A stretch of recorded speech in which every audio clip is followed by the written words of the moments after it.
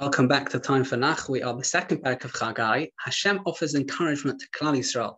They recalled the splendor of the first Beis HaMikdash, and in the second Beis HaMikdash, for many, wasn't up to it. Yes, it was a Beis HaMikdash, but it wasn't the same. We'll see people crying both ways in terms of the reminiscing over the past, but also the fact that it was a special occasion, the second Beis HaMikdash. We'll see that later on when we get to Sefer Ezra Nehemiah.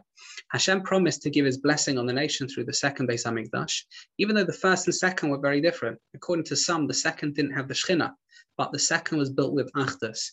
It was our koach, our voltage, not as spiritual as the first, but it had our level. It was given, by us, so to speak. The blessing provided by the Beis HaMikdash doesn't depend on architecture, but the observance of Torah and mitzvahs. Hashem would rebuild the Beis HaMikdash to allow the nations to donate treasures to Hashem.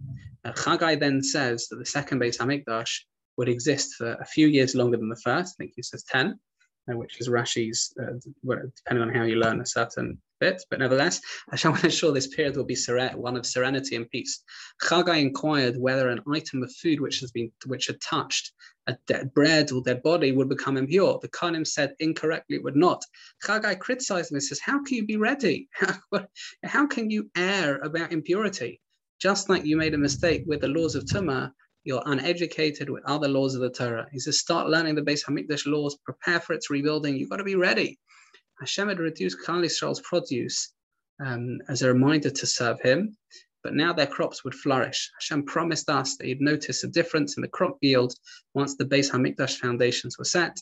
Zerubbabel was chosen for the effort, and Chagai said after the oppression of Paras, there'll be short suffering inflicted by Yavan, but that will end after the rebellion of the Chashmonaim, and Hashem would promote Zerubbabel's stature. That is it's almost a kind of flash through history.